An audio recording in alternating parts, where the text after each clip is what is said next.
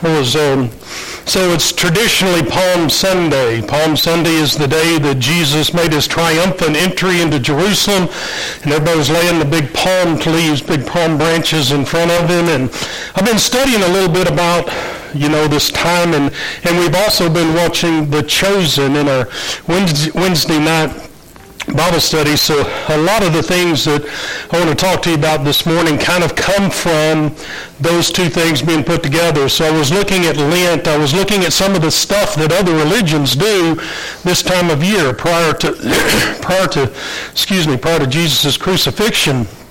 And I stumbled onto a story in John, and we're going to work our way up to that and read through that story in John. But I wanted to kind of set the stage for us a little bit this morning. So I'm going to be talking about before next Sunday. So Brother Kyle's going to talk to us on Easter. And I told him I didn't want to steal any of his Easter thunder. I don't know if he's going to have an Easter, particularly a Resurrection Easter sermon or not. I don't know his title, but I wanted to go back before that. So what was going on in these conversations that Jesus was having with his disciples? Because as I was reading the story in John, that we'll do probably about halfway through the sermon, because there's about half of it is just setting the stage for that conversation that they have. As I was reading that, my first inclination was, man, these apostles, they're just not very smart. They're just not. They don't get it. And then I got to thinking about, I have the perspective and the advantage of being 2,000 years this side of the resurrection. And what seems painfully obvious to me had to have been completely oblivious to them. And we're going to set the stage because I believe that's more fair than my perception that they just didn't get it. They're not very smart.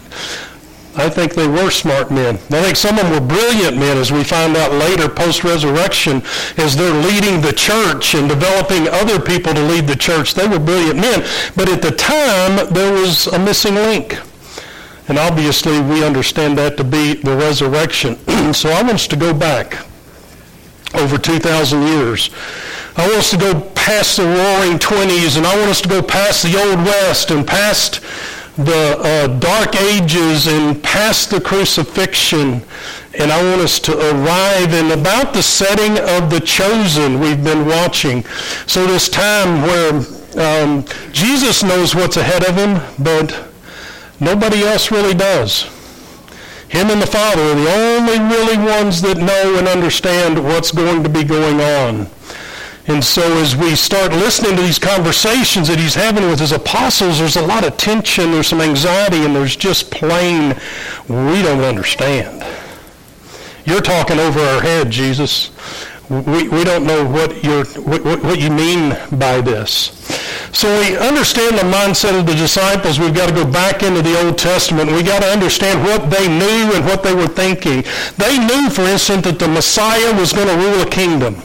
That had been made clear to them. Isaiah put it this way in Isaiah chapter 9, of the increase of his government and of peace there will be no end on the throne of David and over his kingdom, to establish it and to uphold it with justice and with righteousness from the time forth and forevermore. The zeal of the Lord of hosts will do this. Now if you read that, and you're reading that prior to the crucifixion, I challenge you to think he's talking about a spiritual kingdom. You're going to read that and you're going to go, kingdom? We know what a kingdom is. We've seen it. We're Israel. We are a kingdom. We've had kings. We know what kings are. And this king's going to come and he's going to rule. It's going to be a government. If you're back prior to you're going to think a temporal kingdom. I challenge you to think that he's talking spiritual here. Not only that, they knew the Messiah was going to do miracles. Again, in Isaiah chapter 35, then the eyes of the blind shall be opened and the ears of the deaf unstopped. Then shall the lame man leap like a deer and the tongue of the mute sing for joy, for waters break forth in the wilderness and streams in the desert. So they knew this Messiah was going to come. He was going to rule over a kingdom. He was going to be the king, and that was going to be signified by miracles. And so if you've been watching The Chosen with us, you see some of that developing, right? They're going, hey, there's this guy that 50 fixed Mary Magdalene, got all the demons out of her. And hey, there's this guy that we've heard about that turned some water to wine at a wedding. And there's this, and then they're questioning John the Baptist, right? And they're going, hey, John, or what do you know about this guy? In fact, John the Baptist was prophesied in Isaiah 40, speak tenderly to Jerusalem and cry to her that her warfare is ended, that her iniquity is pardoned, that she has received from the Lord's hand double for all of her sins. A voice cries in the wilderness, prepare the way of the Lord, make straight in the desert a highway for our God. When they come to John the Baptist and they start asking him questions, in John chapter 1, he answers them this way. And he said, and this is the testimony of John, when the Jews sent priests and Levites from Jerusalem to ask him, who are you? He confessed and did not deny, but confessed, I am not the Christ. And they asked, what then? Are you Elijah? He said, I am not. Are you a prophet? He answered, no. So they said to him, who are you? We need to give an answer to those who sent us. What do you say about yourself? John told them the words of the prophet Isaiah, I am the voice of someone shouting in the desert, making a straight road ready for the Lord. So people understood all of this prophecy was starting to line up. And we've talked about the prophecies that Jesus fulfilled and the prophecies that were fulfilled there in the Gospels, and that the math is a gazillion, a huge number to one, that it could be anybody but Christ that fulfilled all of these prophecies. They're starting to line up. And the people in that day and time are starting to go, it's the time. There's something big about to happen. So we start going through the book of Mark. In Mark 4, chapter 40, he says, and he said to them, why are you so afraid? Have you still no faith? And they were filled with great fear and said to one another, who is this then that even the winds and the sea obey him? So they'd been out in a boat and it had gotten windy and the sea, and Jesus calmed the seas, and they're like, whoa, who's this? Who's this guy that can calm the seas?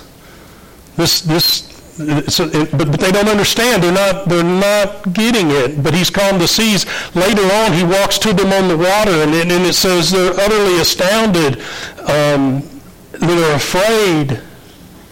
It says, for they saw him and were terrified. But immediately he spoke to them and said, take heart, it is I, do not be afraid. And he got into the boat with them, and the wind ceased. And they were utterly astounded, for they did not understand about the loaves, but their hearts were hardened. So they didn't understand. And what it's referencing the loaves here is they didn't realize the power that it took to turn those 5 loaves and 2 fish into the amount of food it would take to feed 5,000 people. They didn't recognize the strength and the power. They still didn't understand that this was a God that was with them, that was doing these things.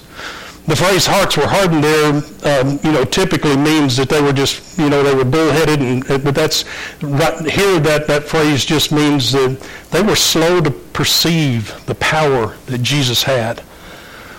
And so as we're leading up to this story in John, you see the apostles as normal people that are having just a hard time interfacing with this God that has been put in their midst. And the things that he's telling them and the things that he's doing and the things that they're seeing, they're just not adding up for them that this is something much more than a kingdom here on this earth. In Mark 14, the disciples answered him, how can one feed these people with bread here in this desolate place? Well, if you're God, you can do it, right? But it's not sinking in. And a few verses later it says, now they had forgotten to bring bread, and they had only 1 loaf with them in the boat. And he cautioned them, saying, watch out, beware the leaven of the Pharisees and the leaven of Herod. And they began discussing with one another the fact that they had no bread. And Jesus, aware of this, said unto them, why are you discussing the fact that you have no bread? Do you not yet perceive or understand? Are your hearts hardened? Having eyes, do you not see? And having ears, do you not hear? And do you not remember when I broke the 5 loaves for the 5,000? How many baskets full of pieces did we take up? And they said 12. And the 7 for the 4,000, how many baskets full of broken pieces did we take up? And they said 7. And he said to them, do you not understand? Do you not understand? He's like saying, hey, I'm not just a good cook. There's something else going on here. I'm not just a good provider. I took something that was an impossible task and I did it. Why? Because I'm God. But it's just not making sense to them. It's not quite sinking in yet.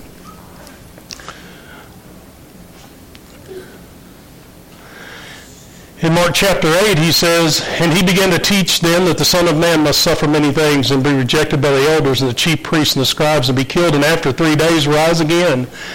And he said this plainly, and Peter took him aside and began to rebuke him, but turning and seeing his disciples, he rebuked Peter and said, get behind me, Satan, for you are not setting your mind on things of God, but on things of man. See, this was the problem.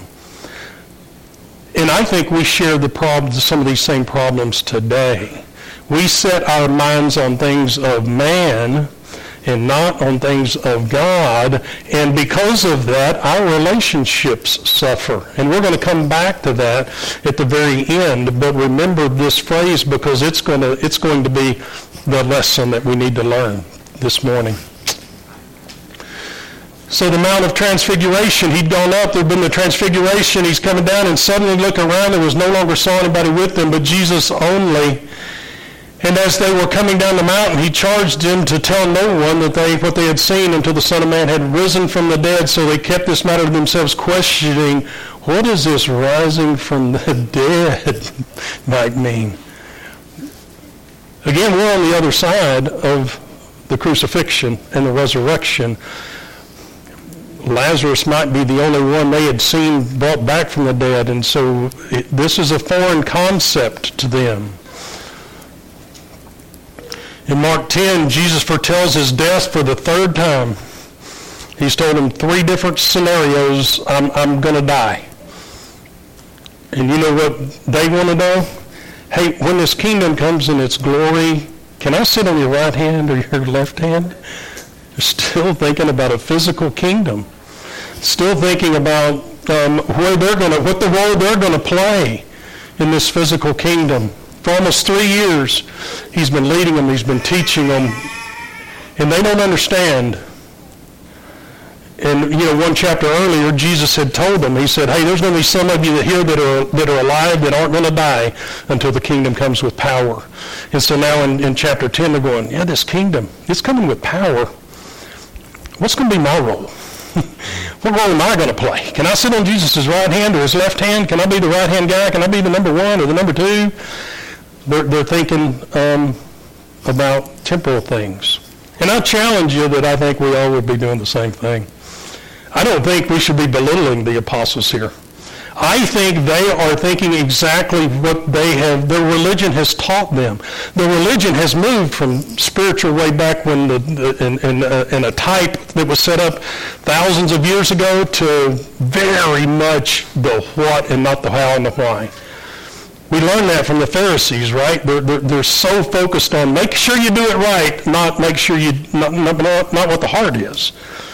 And so they've turned to an outward temporal looking at everything and not an inward heart looking at everything. So I just want us to check our judgment. They've been told this for centuries. For centuries they've been told these things. And the religion has migrated to the physical and the what, not the why. So everything I just said I actually had on a PowerPoint. And I just want to question, do we fall into the same trap? Sometimes do we come to church and say, man, I sang the songs, I listened to the prayer, yeah, somebody gave up and talked for a little while, and then I went home, had a good dinner, and went to work on Monday morning. Are we just checking some religious boxes?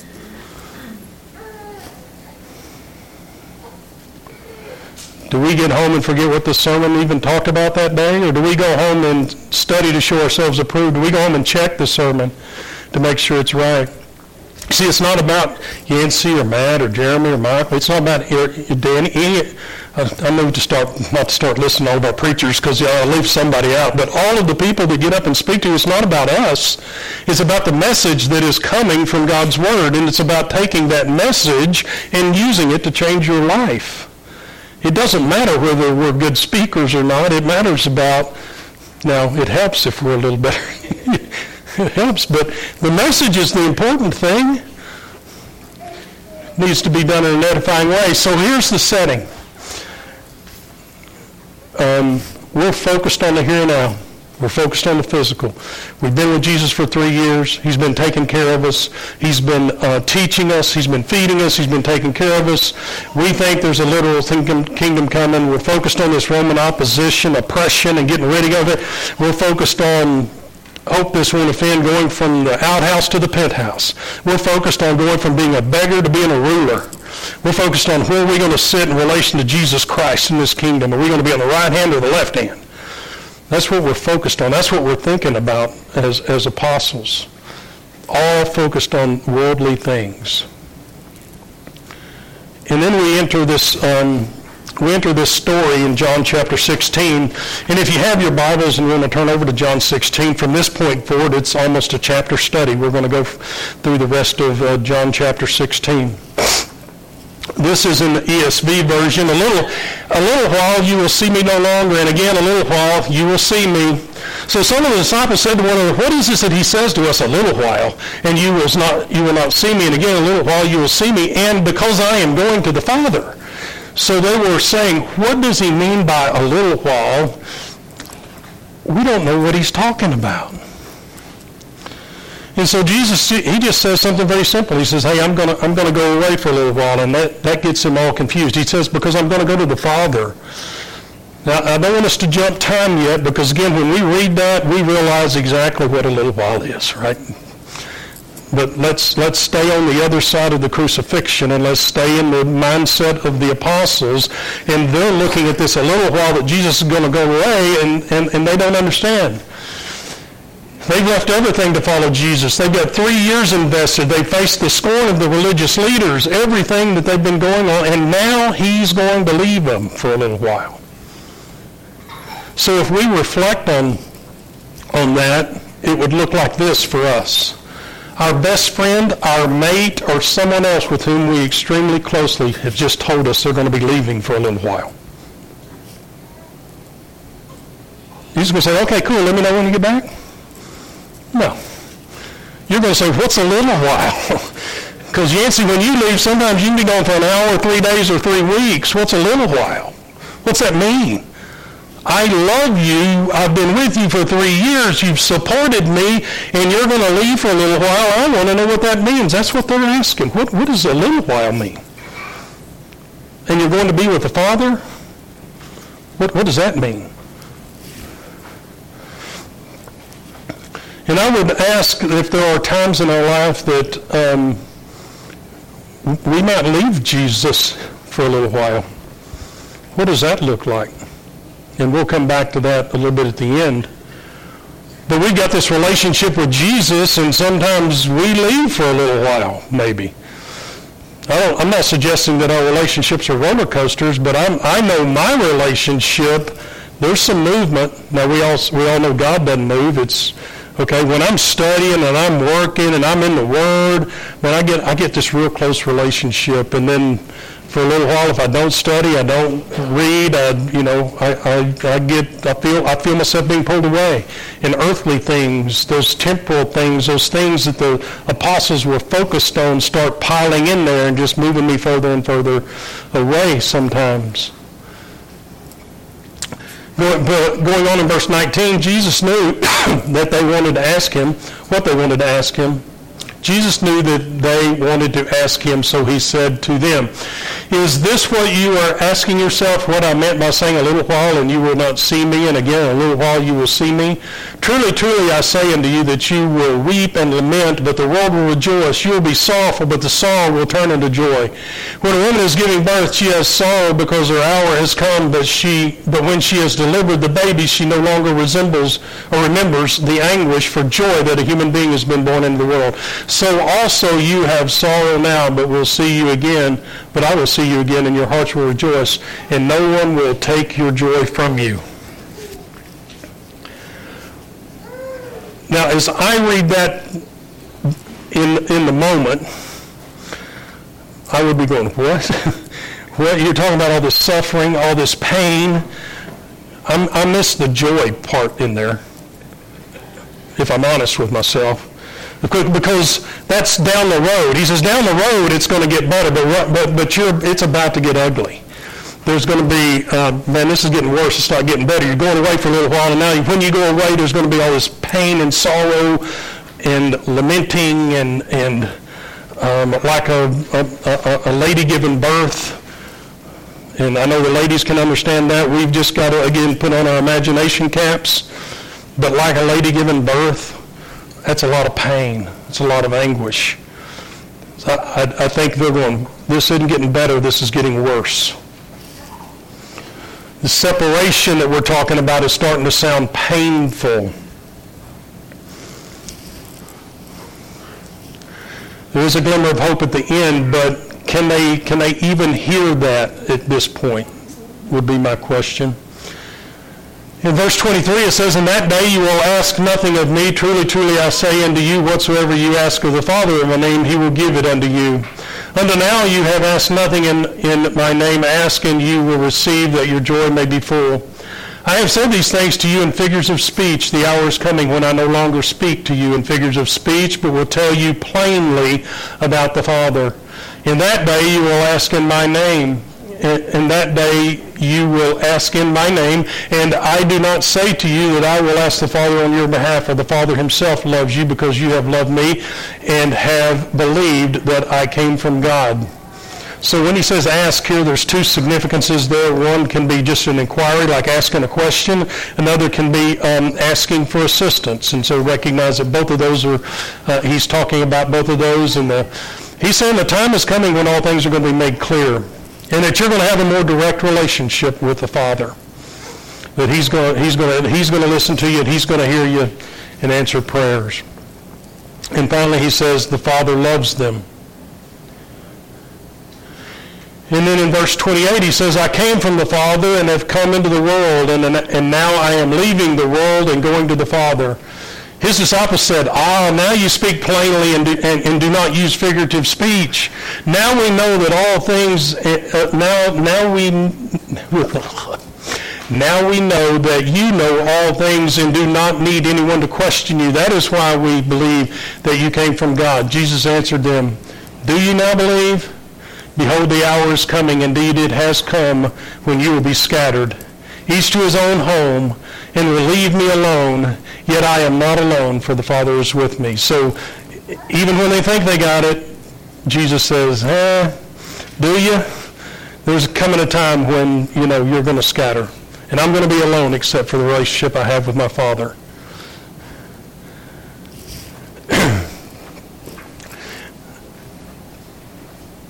Just they begin to understand, Jesus tells them, you're going to be scattered and forsaken me. The last verse, I have said these things to you that in me you may have peace. In the world you will have tribulation, but take heart, I have overcome the world. So Jesus said life is not always going to be easy. And this is where we can start drawing some lessons. Life is not always going to be easy. But Jesus has conquered death. He has conquered our enemies. He gives us, he's brought aid and strength from above. He's procured for us a friendship with God, an influence from the Spirit. And he's revealed heavenly things to us, and he's given us the necessary things we need to overcome our enemies and to overcome the temptations that we face in this world. So, application of all of this, as I was thinking about this, I put together a little thought here. So as long as we're focusing on temporal things and entertaining sin, our relationship with God is a distant relationship. There's just things we don't understand. The apostles, even though they'd been with Christ for 3 years, they had a very temporal relationship with the things they were looking at. at least until the day of Pentecost, let's say. All things change that day. The Holy Spirit comes into their life, and it's the aha moment. And everything that we know today, having had the mystery revealed to us through the apostles, the Apostle Paul talks about the mystery that's been revealed to us. Having had the mystery revealed to us, a lot of things make sense today. So I can't blame the apostles for where they were. I can't blame them for everything that went into to their thought process. So when we think about this, if we're entertaining idolatry, entertaining greed, entertaining lustful desires, or envy, or deceit, or lying, or gossip, or any one of 100 other things that we could put up there, idolatry is a big word, right? Idolatry means if we're putting anything before the Lord. So it's a big word. It covers everything that we think about, a lot of it. Anything we're putting before the Lord, that's going to drive wedges between us and God. God says you can't do that. He says he will not permit you to have idols that you place above him. That just won't work for him. But if we will make space for the Lord, we get a close relationship. Our through study, assembly, fellowship, meditation, prayer, fasting, singing, all of the things that we need to do as Christians to get closer to the Lord. Now, the question is, if we go back to that verse in Mark, right, it said, hey, if you're focused on temporal things, that was the problem that they were having. And so my question for us is, where's our focus? What are we focused on? We focused on the Lord today for an hour or two, maybe some fellowship, maybe another hour this afternoon. If we make the Bible study, maybe an hour on Wednesday, or maybe over at the ladies' Bible study. Or where is our life? How much of it's temporal focused, and how much of it is spiritual focused? How much of it is focused on getting a tighter, closer, better relationship with God? So when I think about this time of year, and I think about what the other religions do, right? They've been in Lent for 50 days or some odd days, depending on where you're at. And they have been focusing on giving something up or adding something in that was important to them in their relationship with the Lord. They'll have big services on Palm Sunday, and they'll have big services on Easter, and they'll focus on the resurrection and what Christ has done for them. And so I just want us to do the same thing.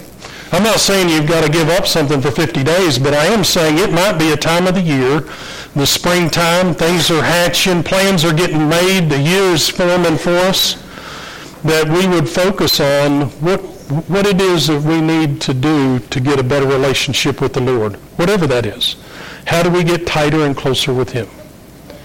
The song that we're going to sing is Prepared to Meet Thy God. Then the question this morning, I guess, is, are we prepared? If the Lord were to come back today, do we have a close, tight relationship with him, or do we have a distant relationship? That doesn't mean that if you've got a distant relationship and you need to work on it, as Brother Danny tells us a lot, that doesn't mean you got to come to the front, and that is a solution. But I just call you to check your heart, to look inside and to say, hey, what do I need to do to change? What do I need to do to get a closer relationship with the Lord? What do I need to do to get all of my thoughts and focuses off of this temporal stuff that's going on in this world? Because it doesn't matter. If the Lord comes back in an hour, I've said this a million times, it doesn't matter how much money's in our 401k. It doesn't matter how good a job we've got. It doesn't matter where we're going on vacation in a couple of months. It doesn't matter. Nothing matters except the relationship that we have with our Lord. That's all that's going to matter when he comes back. That's all that's going to matter when your number is called and you pass away. And we don't know when that's going to happen to any of us. The Lord may come back, or we may leave this life. Those are going to be the things that mark, are we prepared to meet that God, as we stand and sing.